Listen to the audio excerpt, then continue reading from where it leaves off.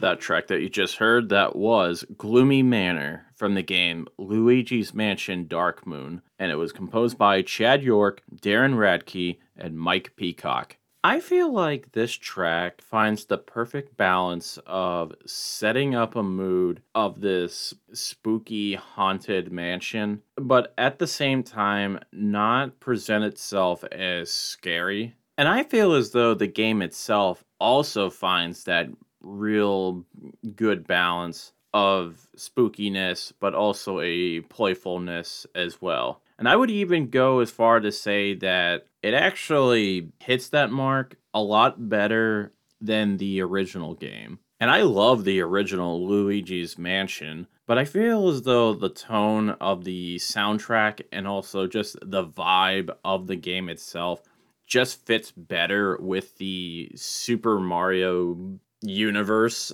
I would say. And it's kind of a shame that even though this track is considered a classic, it does tend to be overshadowed by its more famous original game's main theme. I mean, heck, the game itself is maybe a bit underrated when you kind of look at it when you're looking at the entire Luigi's Mansion trilogy. So I think it's a good game. It might not be the best game in the trilogy, but it is a real good game. So I definitely recommend you guys to check that game out. We're going to move on to something a lot more creepy and unsettling. And this is coming from Left 4 Dead. This is Witch, and this was composed by Mike Muraski.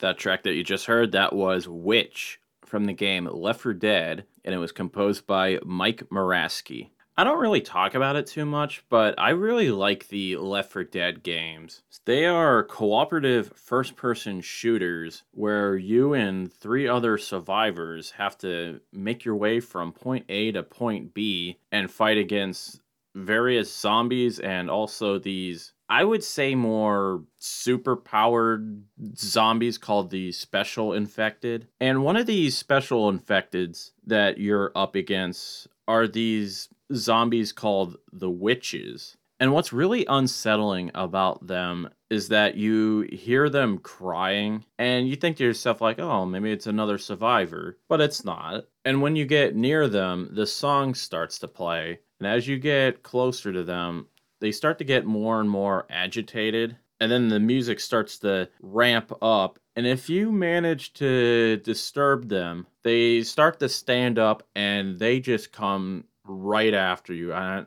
they're super fast too. And at that point, you're just screwed because they're just totally locked on to you and they will one-hit kill you. You can avoid them for the most part, but sometimes the game will set them on the direct path that you're supposed to go through and that you may be forced to have to deal with them. But it really is one of the few times in those games where you actually feel dread. And I think this track really sells it. I'm sure that you guys are feeling a little uncomfortable right now after hearing that track. So I think we should kind of bring it back and have ourselves listen to a brand new Then and Now. And this time we're going to be covering Transylvania from DuckTales and DuckTales Remastered. And the track was originally composed by Hiroshige Tsunemura, and this arrangement was done by Jake Kaufman.